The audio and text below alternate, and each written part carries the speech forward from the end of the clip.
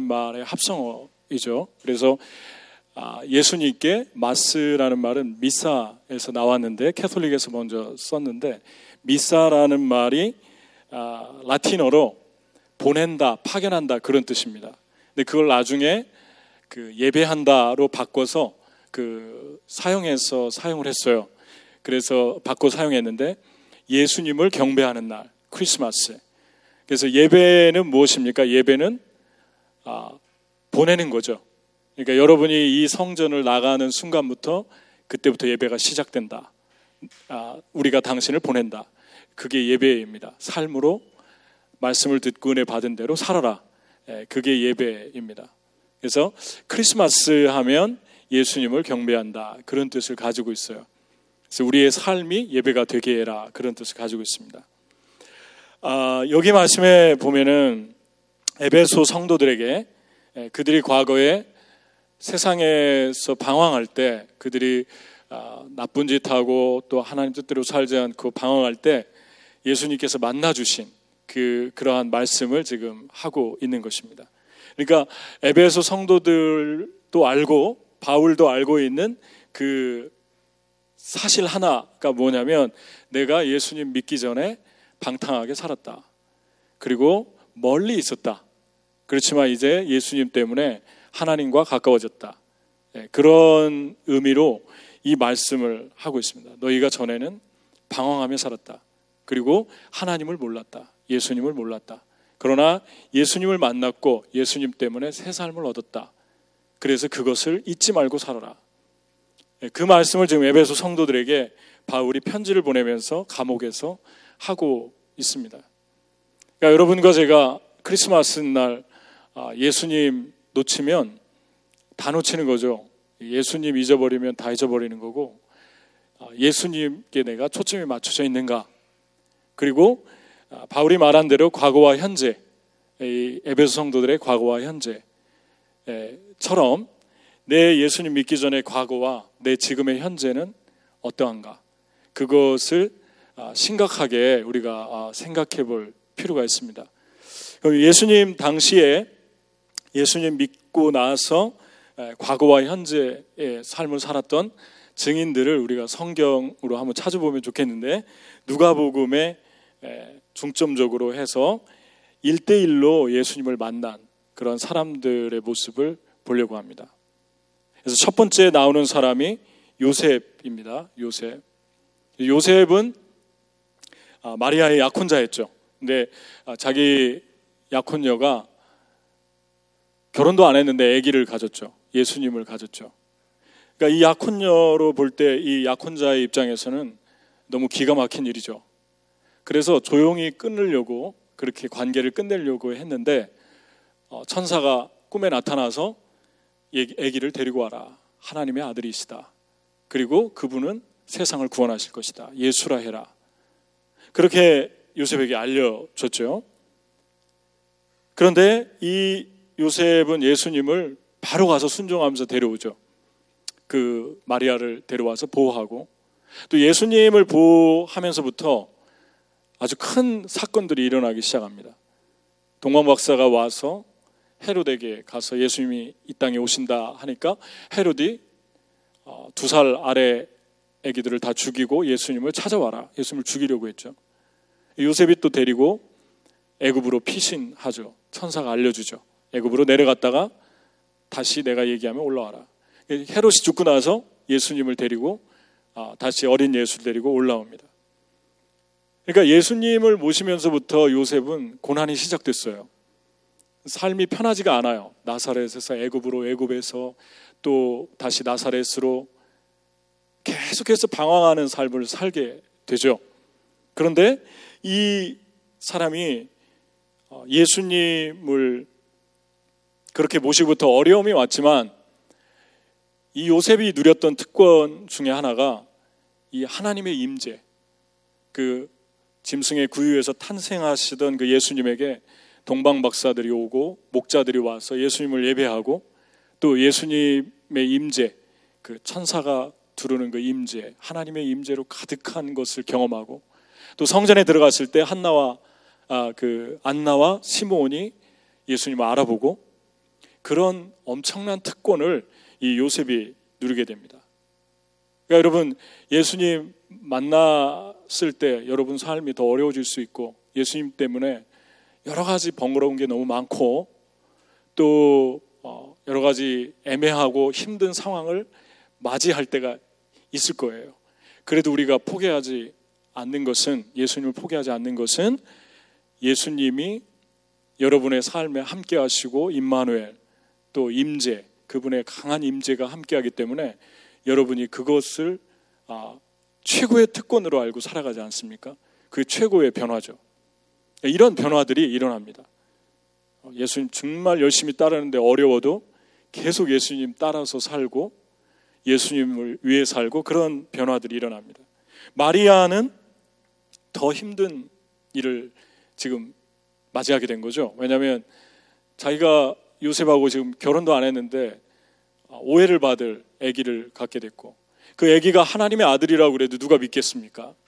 그러니까 예수님을 잉태하면서부터 이 마리아의 삶은 온통 다 그냥 뒤죽박죽 돼버린 거예요.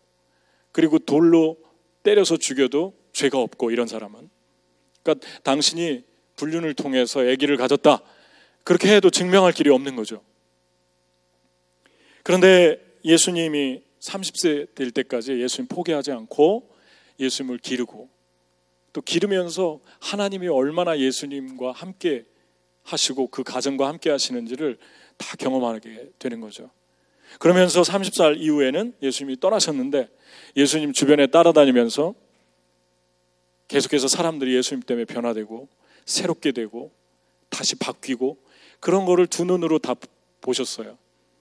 근데 그것만 본 게 아니라 예수님이 사람들에게 욕 얻어먹고 배반당하고 사랑을 준 사람들에게 그냥 핍박당하고, 또 계속 마음에 상처 있고, 그러다가 최고의 고통은 십자가에서 자기 아들이 몸이 다 찢어지는 고통을 받으면 죽는 모습을 두 눈으로 지켜봤습니다. 그러니까 여러분, 예수님 믿으면 또 이런 일이 일어나죠. 내가 직접적으로 고난을 안 겪는데 내가 사랑하는 사람들이 예수님 때문에 고난받고 힘들어하는 모습을 옆에서 지켜보니까 그런 사람들의 고통은 더 클 수 있어요. 그러니까 여러분이 신실한 부모님을, 크리스찬 부모님을 두셨다고 가정할 때, 여러분이 예수님 때문에 어려움 당하고 힘들고 고통 당할 때 그거를 지켜보는 옆에 사람은 더 힘들 수 있다는 것입니다. 그래도 그 예수님을 포기할 수 없었다. 그러니까 이러한 일들이 우리 삶에 일어나게 됩니다.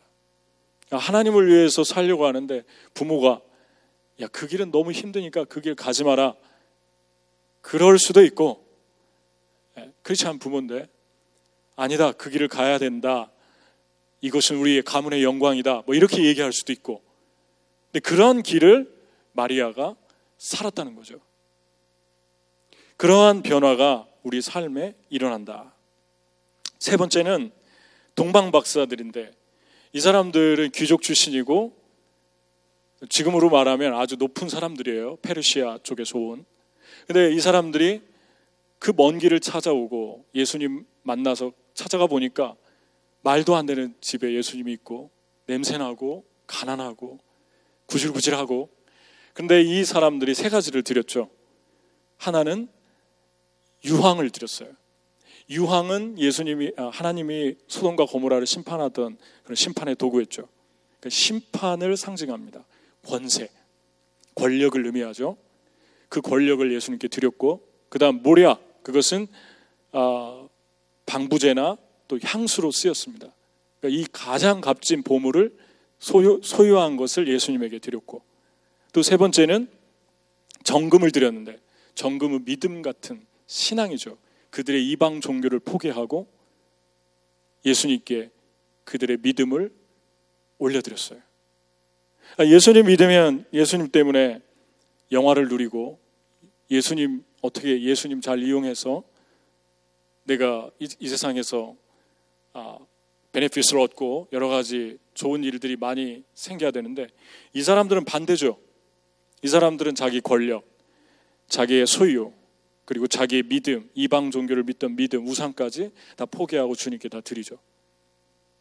조금만 권력을 갖고 조금만 돈을 가져도 사람이 거만해질 수 있죠.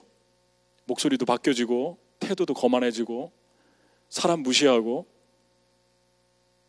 조금만 프로모션 하면 세상 사람들이 프로모션 해가지고 이렇게 우러러보면서 따르고 하면 우리의 모습, 우리의 삶이 많이 달라지죠. 이게 인간의 죄성이죠. 근데 이분들은 반대였어요.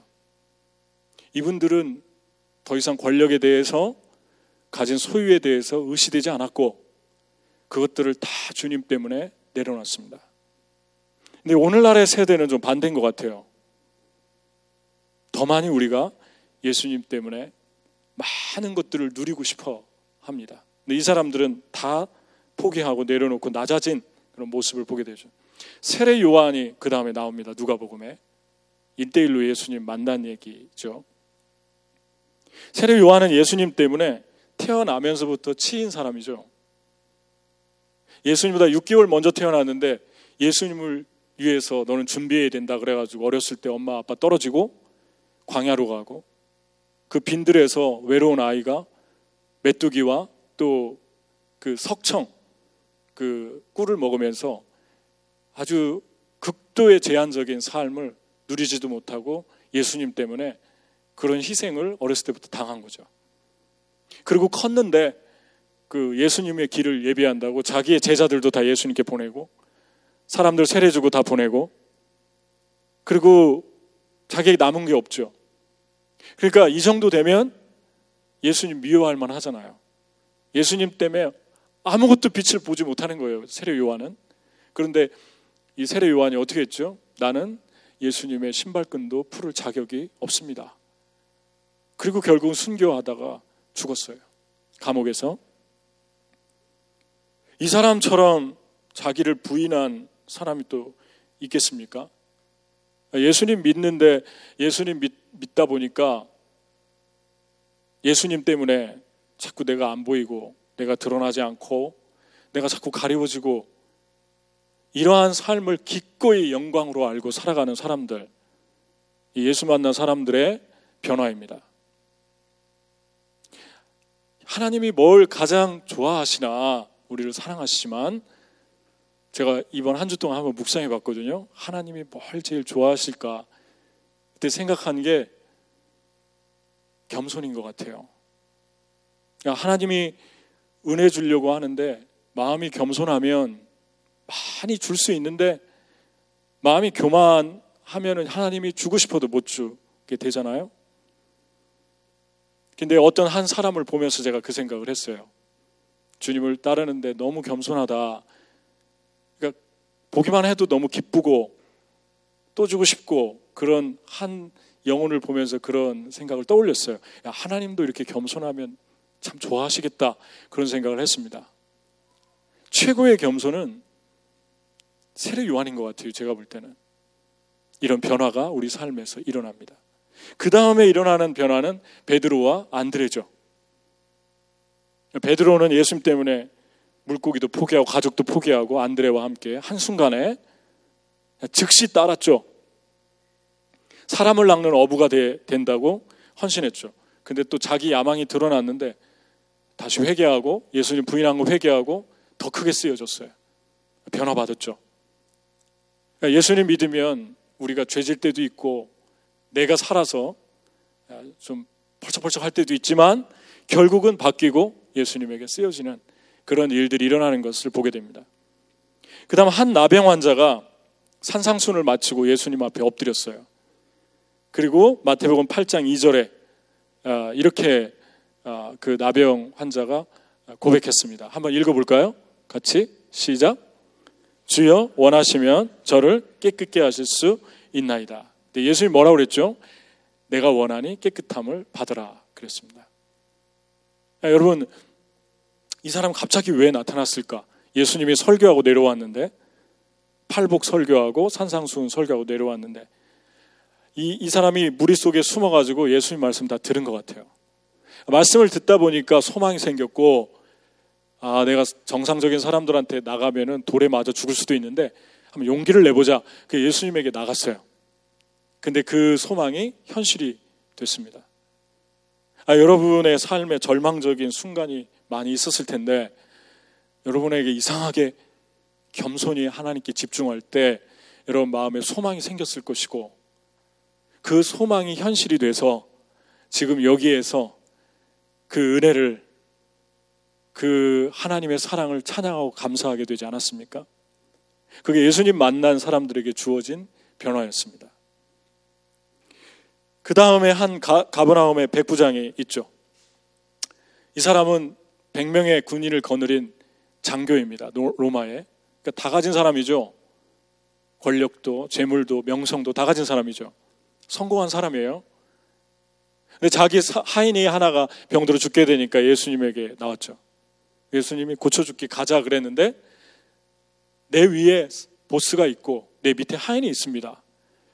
그러니까 나는 군인입니다. 그냥 말씀만 하십시오. 주님은 저의 사령관입니다. 예수님께서 깜짝 놀랐죠. 내가 이만한 믿음을 만나보지 못했다. 이스라엘에서. 그리고 내 믿음대로 되라. 그 하인이 나왔어요. 이 사람의 믿음은 군인의 믿음이죠. 높은 사람한테는 비굴하고 낮은 사람한테는 무시하고 이런 사람일 수 있죠. 우리가 권력을 쥐게 되면. 그 반대일 수 있어요. 높은 사람한테는 무조건 대들고 밑에 있는 사람들한테는 환심을 사기 위해서 무조건 잘해주고 반대일 수 있어요. 근데 이 사람은 두 개 다 되게 균형 잡힌 크리스찬인 것을 보게 되죠. 내 위에도 보스가 있고 내 밑에도 하인들이 있습니다. 말씀하십시오. 그리고 권위를 사용할 줄 알죠. 그런데 아픈 지극히 작은 한 사람을 돌아보는 자상함과 따뜻함도 있죠. 예수님께서 놀란 게 군인의 믿음이죠. 군인의 믿음, 충성스러운 믿음. 위에 사람에게 충성하고 아랫 사람에게 따뜻하고 최고죠. 최고 멋있는 사람이죠. 그런 아름다운 모습을 이 백부장에서 보게 됩니다. 예수님 놀란 게 군인의 믿음에서 놀란 거죠. 우리가 예수 믿으면 하나님의 군인처럼 변하죠. 멋있어지죠. 그 다음에 귀신 들린 거라사 지방에 한 청년이 있었는데 맨날 자기 몸을 자해하고 옷 벗고 소리 지르고 혐오적인 사람이죠. 그런데 예수님 만나가지고 정신이 온전해져서 옷을 입고 예수님 발 아래에 앉아 있었죠. 그 모습을 보고 사람들이 깜짝 놀라고 영광을 하나님께 돌렸습니다. 대단한 거 하는 거 없지만 그냥 존재 자체가 전도지였죠. 그냥 예수님 옆에 앉아 있었어요. 옷 입고. 그런데 하나님께서 그 사람을 보면서 많은 사람들이 돌아오고 하나님을 찬양하는 그런 일들을 하게 했습니다. 우리 애기들 얼마나 좋습니까? 여기 와가지고 별로 한 게 없잖아요. 아침에 여기 서가지고 그냥 별로 안 움직이잖아요. 그래도 여러분이 걔들을 보면서 거만한 것들 뭐 그렇게 얘기 안 하잖아요. 너무 사랑스럽죠. 그냥 존재 자체만으로도 사랑스럽죠. 너무 아름답지 않습니까? 우리 큰애들 옆에 쓰네 여기 쓰네 남자애 하나는 표정이 별로 없죠. 제가 옆에서 이준아 막 잘한다 그래도 별로 표정이 없어요. 그런데 사랑스럽죠. 사랑스럽죠. 존재 자체로만으로도 사랑스럽죠. 여러분은 그런 존재입니다. 여러분이 변해서 그냥 있으면 변해 있는 것 자체가 그냥 사람들이 보고 좋은 거예요. 야, 저 사람 많이 변하는구나. 그게 은혜고 그게 하나님이 하는 거예요. 그게 거라사 지방에 귀신 들린 사람이었다. 그 다음에 나오는 사람이 혈루증에 걸린 여인이죠. 이 사람처럼 불쌍한 여인도 없죠. 12년 동안 의사에게 재산을 다 갖다 바치고 다 허비했고 그랬는데 나은 건 없고 가지고 있는 거 다 잃어버렸고. 근데 어느 날 예수님 무리 속에서 예수님의 말씀을 듣다 보니까 예수님 옷만 만져도 내가 나을 것 같다. 그 생각이 들었어요. 그러니까 예수님에게 집중하고 예수님에게 가까이 하면 그게 최고 축복인 것 같아요. 축복이 임할 때 변하는 게 사람의 마음입니다. 사람의 마음이 가난하고 아름답게 돼서 다 흡수하고 그러면 그의 삶에 어떤 일이 일어나기 시작하는 것 같아요. 그래서 절망적인 마음도 그리고 우울한 마음도 소망과 기쁨으로 바뀌기 시작하는 그런 일이 혈루증 여인에게 일어났죠. 그리고 생각하던 게 현실이 됐어요. 그냥 즉시 문제가 해결됐어요. 예수님 만나면 평생 여러분을 따라다니던 해결되지 않던 어떤 고질적인 문제가 그냥 순간에 끝납니다. 몇 초 만에 끝날 수도 있어요. 그게 예수님이십니다. 회당장의 딸이 혈루증 걸린 여인하고 이렇게 좀 시간을 끄는 동안 이 사람 먼저 구했는데 다른 사람이 축복을 받고 자기 딸은 죽었죠. 근데 포기하지 않고 예수님께 계속 매달리고 초점을 두었죠. 여러분의 문제가 다른 사람 문제보다 더 시급한데 다른 사람이 응답을 받고 다른 사람이 풀어지고 다른 사람이 먼저 길이 열리고 그때 시기하고 질투하지 말라는 거죠. 그냥 계속 주님 바라봐라. 왜냐하면 이 사람이 가서 먼저 부탁했는데 혈루증 걸린 여인이 갑자기 나타나 시간 끄는 바람에 죽었어요. 애가. 여러분의 문제는 심각한데 다른 사람은 잘해주시면서 여러분은 계속 희생만 요구할 수도 있어요. 하나님이. 그래도 하나님을 바라봐라. 이 혈루증 걸린 여인이 낳는 걸 보고 이제 집에 왔는데 죽었는데 예수님이 살려줬죠. 여러분, 부모의 최고의 기쁨이 뭡니까? 부모의 최고의 기쁨이 뭐예요? 여러분, 부모님이 있죠? 한번 물어보십시오. 엄마 아빠의 최고의 기쁨이 뭐냐고. 제가 자녀를 키워보니까 부모의 최고의 기쁨은 자식입니다. 그러니까 자식이 나에게 조그만한 것 가지고 감동을 시키잖아요. 있는 것 자체도 그냥 감동이고요, 기쁨이고, 조그만한 것 하나를 해줘도 흥분하고 기뻐하고 천국 같아요. 그 기쁨이 자식에게 있어요. 근데 최고의 고통이 뭡니까? 부모의 최고의 고통은 자식이에요. 잘하다가 삐딱해지고 반항하고 마음 아픈 얘기하면 뭐 어렸을 때야 패면 되지만 크면 때리지도 못해요. 왜냐하면 때리면 품이 없어져요. 커서는 절대 못 때리죠, 애들. 그래서 때리려면 어렸을 때 때려야 돼요. 크면 잘못하면은 또 맞을 수도 있어요, 애들한테. 제가 어제 들렸어요. 뿔끈 들어가지고 저를 돌려가지고 큰일 날 뻔했어요. 제가 힘이 안 돼요. 그런데 이 자식의 평생 자식 때문에 고통을 받던 이 아버지가 12살 된 소녀가 항상 알았는데 결국 죽었는데 다시 살아났어요. 그러니까 해결되지 않는 자녀의 문제가 예수님 때문에 해결됐어요. 그게 예수님이십니다. 귀신 들린 한 아이의 아버지, 이 아버지 얘기 되게 많이 나옵니다. 부모 얘기가. 왜냐하면 부모들은 자식들을 대하다가 하나님의 사랑을 느끼기도 하고 자기의 부족함을 발견하기도 하고 깨집니다. 그래서 자식이 힘들게 하면 내 안에 있는 똑같은 가시와 악을 보게 돼요. 그래서 회개하게 돼요. 하나님, 내가 변하면 쟤도 변하겠군요. 그래서 또 그냥 있는 것 자체만으로도 눈물 나고 감사할 때 하나님께서 주시는 그 은혜, 네가 나에게 그런 존재다. 너는 그냥 내가 바라보기만 해도 눈물이 날 정도로 사랑스러운 존재다.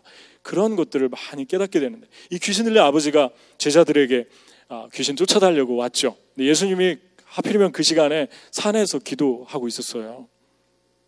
내려와 보니까 제자들이 못 쫓아낸 거예요. 얼마 전에는 쫓아내는 능력을 다 주셨는데 믿음이 떨어진 거예요. 그 사이에. 예수님 고쳐줬습니다. 이 아버지가 포기하고 돌아갔다면 예수님 못 만났죠. 예수님에게 나올 때 꼭 한 가지 넘어야 될 산이 있죠. 예수님이 너무 좋아서 첫사랑에 빠져서 천국까지 사는데 장애물이 생기죠. 그게 사람입니다. 사람 때문에 실망하죠. 그거 넘어가려면 자꾸 사람 바라보면 안 돼요. 그냥 하나님 바라보면 사람도 넘어가는 거예요. 하나님 바라보면 사람도 그냥 바라봐지고 용납하게 되는 것입니다. 그런데 못 넘어가니까 자꾸 사람을 바라보면 하나님이 안 보이죠. 이 사람은 넘어갔어요.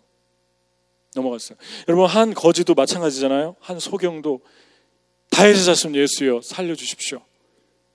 네 소원이 뭐냐 물어봤어요. 예수님이. 내가 보기 원합니다. 봐라 그랬어요. 그리고 보게 됐어요. 그런데 다윗의 자손 예수여 하니까 사람들이 그 예수님 따르던 믿는 무리가 조용히 하라고 윽박을 질렀죠. 그때 이 사람이 더 크게 소리 질렀죠.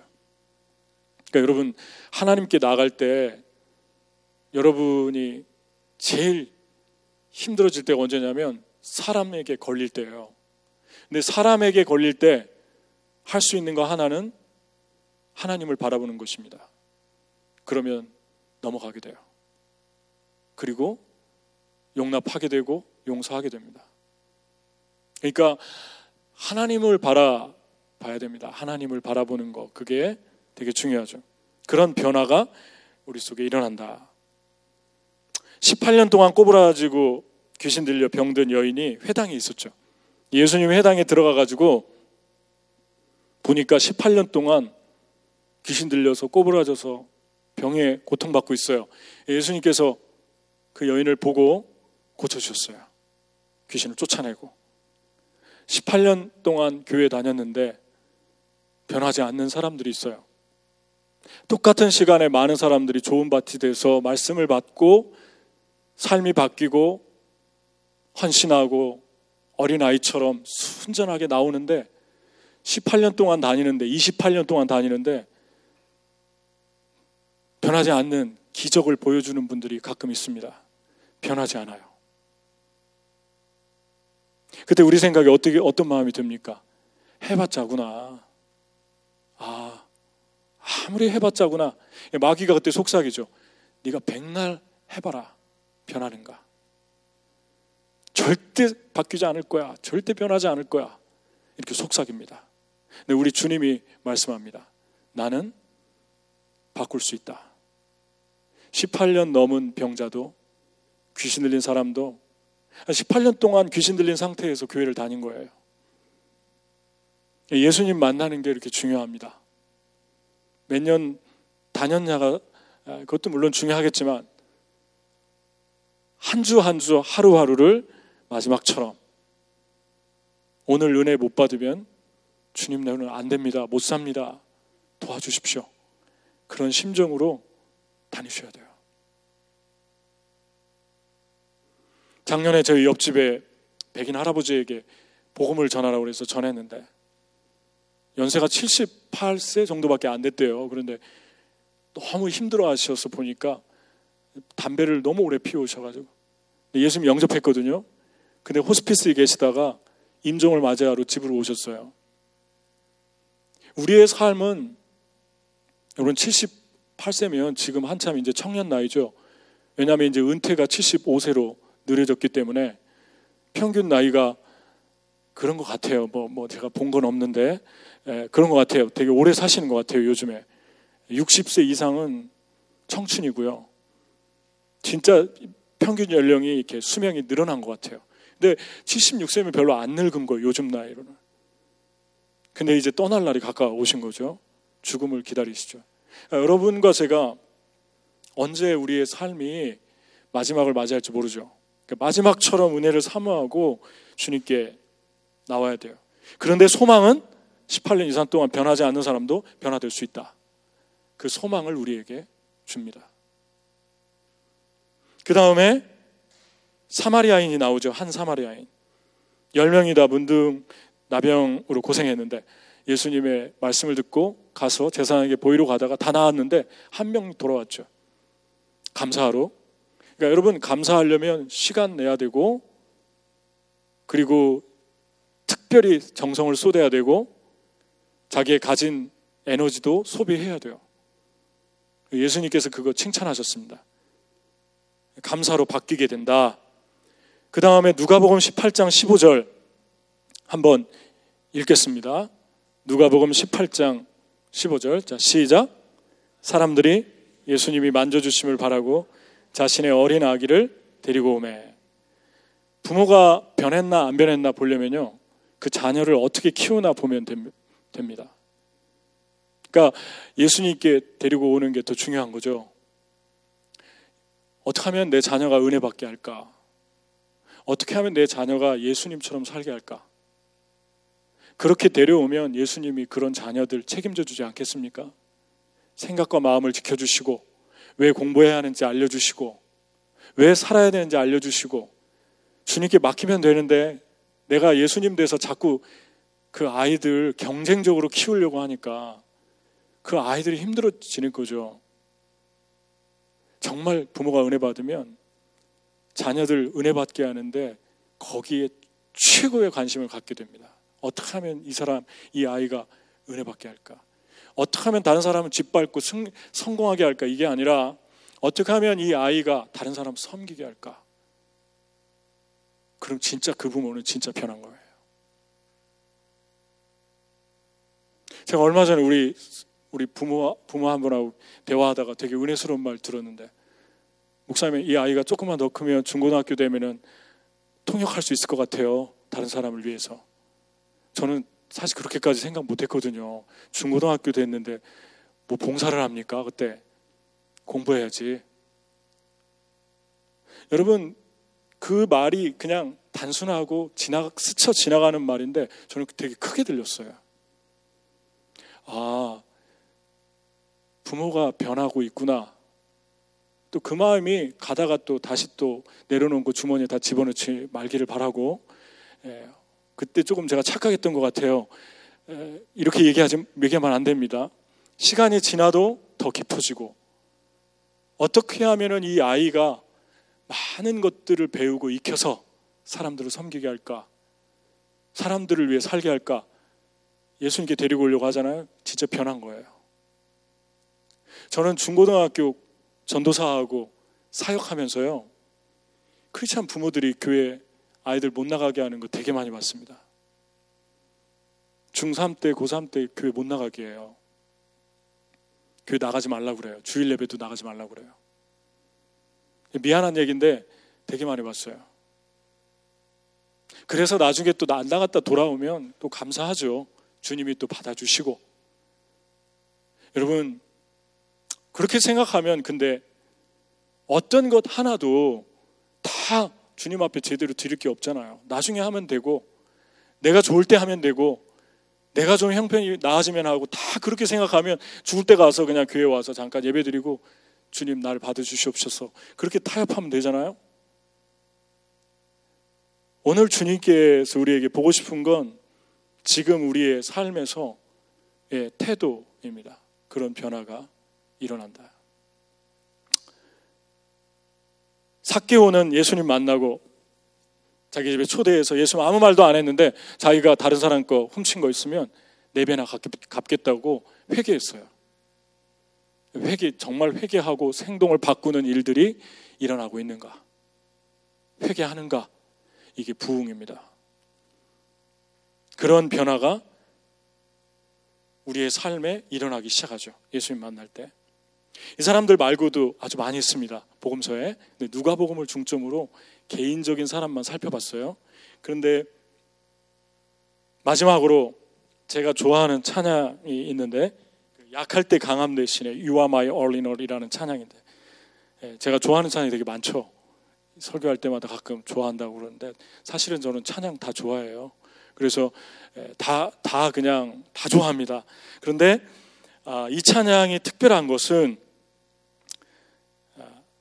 이 가사가 너무 아름답지 않아요? 약할 때 강함 대신에 나의 보배가 되신 주, 내 안에 있는 보물을 나는 포기할 수 없네.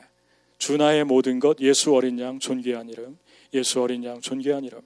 십자가 죄사하셨네, 주님의 이름 찬양해. 주 나의 모든 것, 쓰러진 나를 세우고 나의 빈잔을 채우네. 주 나의 모든 것, 예수 어린 양 존귀한 이름, 예수 어린 양 존귀한 이름. 이 찬양을 내가 처음 불렀을 때 하와이 열방대학에서 훈련을 받고 있었는데, 이 찬양 부르다가 과장 조금 해서 바닥에 제가 떼굴떼굴 뒹굴었어요. 치유가 임해가지고. 얼마나 울었는지 모릅니다. 그런데 이 찬양을 그렇게 만나고 나중에 찬양을 인도하면서 이 찬양 부르면 많은 사람들이 치유되는 걸 눈으로 본 것 같아요. 많은 사람들이 치유되고 눈물을 흘리고 상처가 치유되고 정말 많이 봤습니다. 한국 사람도 보고 미국 사람도 보고 제3국의 사람도 보고 정말 많이 본 것 같아요. 그래서 제가 생각할 때 이 찬양을 누가 만들었나 아주 궁금했거든요. 이 찬양을 누가 만들었을까? 우연히 기독교 방송을 보다가 이분을 이렇게 인터뷰하는 걸 제가 봤어요. 근데 이분이 데니스 저니건이라는 목사님인데 어린 시절에 이 찬양을 만들게 된 배경이 그렇습니다. 어린 시절에 화장실에 갔다가 이렇게 이쁘게 생기셨더라고요. 어렸을 때. 근데 한 남자가 성적으로 이렇게 폭행을 하려고 했어요. 그걸 뿌리치고 어떻게 간신히 나왔어요. 그런데 그 시간부터 사탄이 이 사람을 속인 거예요. 이 사람의 정체성을. 그래서 동성애에 빠졌고 대학에 들어갔는데 동성애를 헤어나오지 못하고 있었어요. 근데 아주 친한 친구 중에 아마 이분도 찬양 사역자 같은데 척킹이라는 분이 예수님께 인도를 했고 네가 힘들 때면 나에게 기대라. 그리고 예수님은 네 모습 그대로 사랑하신다. 그리고 내가 너에게 꿈을 꿨는데 네 꿈을 꿨는데 네가 세계를 돌아다니면서 찬양을 인도하는 꿈을 꿨다. 그 당시 이분은 작곡과를 다녔는데 교수님들이 소망이 없다고 포기하라고 그런 말을 듣던 때예요. 그러면서 그런 방탕한 삶을 계속 살았는데 어느 날 이분이 좋아하는 크리스찬 밴드 팀이 그 공연을 하러 와서 4,000명이 모인데 거기에 이제 불법으로 녹음을 하려고 갔어요. 그 노래를. 근데 그 찬양 리더가 갑자기 이 중에 하나님으로부터 숨는 사람이 있습니다. 상처를 알고 계십니다. 하나님이 당신을 찾으십니다. 크리스마스 선물로 예수님을 구원으로 주시려고 합니다. 돌아오십시오. 그리고 초청을 했습니다. 근데 이 사람이 그 순간에 그게 자기라고 생각이 된 거예요. 그래가지고 1987년 11월 7일 날 그날 거기서 데니스 저니건이라는 사람은 십자가에 못 박혀 죽고 다시 태어났습니다. 그리고 그는 그 삶을 정리했어요. 그리고 좋은 아내를 만나 결혼을 했는데 그 인터뷰하는 사람이 물었어요. 아내한테 그런 죄를 고백했을 때 괜찮으셨냐고. 그러니까 아내가 더 멋있어요. 훌륭하고. 우리 다 큰 죄인인데 더 큰 죄, 덜 큰 죄가 어디 있습니까? 다 똑같은데. 너무 멋있는 분이었어요. 큰 하트를 가졌어요. 그리고 나서 이분이 주님을 만나 목사도 되고 전 세계를 다니면서 찬양을 사역하는 찬양 사역자가 됐는데 자기 아버지가 자기가 왜 그런 정체성의 혼란이 왔을까 생각해 보니까 자기 아버지가 어린 시절부터 한 번도 자기를 사랑한다고 한 적이 없었다는 거예요. 그래서 아버지한테 물어봤어요. 예수님을 믿고 왜 나한테 사랑한다는 말을 한 번도 안 해줬냐고. 그러니까 아버지가 나도 우리 아버지한테 한 번도 못 들었다고. 그래서 아버지를 용서하게 되고 아버지와 여행하게 되고 많은 시간을 아버지와 함께 지금도 친밀감을 누리면서 살고 있다고 그럽니다. 그리고 이제 찬양을 인도하는데 찬양할 때 주님이 처음으로 네 죄를 공개적으로 한번 나눠라 그랬어요. 그래서 이 죄를 나눴어요. 동성애의 죄를 나눴는데 이 사람들이 자기를 싫어하고 미워할 줄 알았는데 저는 낙태를 했습니다. 저는 2명의 남자에게 성폭력을 당했습니다. 그러니까 동성연애가 다 그런 건 아닌데 이런 경우가 많은 것 같아요. 그러니까 이렇게 당하면 정체성에 혼란이 오고 또 자신도 그런 길을 걸어가게 되는 것 같습니다. 그러니까 주님의 사랑이 필요해요. 주님의 사랑이 그리고 변화될 수 있고 그래서 그때 이 찬양을 만들었다는 거죠. 약할 때 강함 되시네 나의 보배가 되신 주 나의 모든 것 쓰러진 나를 세우고 나의 빈잔을 채우네 주 나의 모든 것 예수 어린 양 존귀한 이름 존귀한 이름. 여러분 예수가 누구십니까? 저와 여러분을 저희 생애를 송두리째 바꿔놓은 분이죠. 예수 그리스도 때문에 지옥 같은 삶에서 빠져나왔고 생명을 얻었고 그리고 천국을 지금 누리고 있습니다. 예수 없다면 예수 몰랐다면 저와 여러분의 인생은 어떻게 됐을까? 예수 그리스도 그분이 우리 안에 들어올 때 한 영혼 안에 들어갈 때 상상할 수 없는 일이 일어납니다. 오늘 우리가 굿뉴스 셀러브레이션 하면서 포장을 이쁘게 해서 홈레스 분들에게 나눠주는데 너무 귀하죠. 그런데 예수 이름, Christ Jesus, the name of Jesus 주지 않으면, 예수 이름 주지 않으면 아무것도 아닙니다. 우리의 알량한 동정심과 우리의 우월감과 또 우리의 가지고 있는 조그만한 그러한 자비를 주는 대로 그칠 것입니다. 그것이 사람을 바꾸지 않아요. 그것이 사람을 변화시키지 못합니다. 예수 이름, 예수 그리스도, 그 이름만이 한 사람의 생애를 송두리째 바꿔 놓습니다. 그리고 이렇게 멋지게 데니스처럼 살게 하십니다. 여러분 어떠세요? 예수님 때문에 여러분 어마어마한 걸 누리고 있잖아요. 저도 예수님이 아니면 이 자리에 있을 수도 없죠. 세상에서 지옥같이 살다가 어떻게 인생을 끝냈는지도 모르겠어요. 근데 예수님 때문에 하루하루가 천국 같은 삶을 누리고 있지 않습니까? 그분이 바로 예수 그리스도이십니다. 최고의 선물, 여러분의 자녀에게, 사랑하는 사람들에게 예수를 주십시오. 그 예수가 모든 걸 바꿔놓을 것입니다. 같이 기도하겠습니다. 이 시간에 우리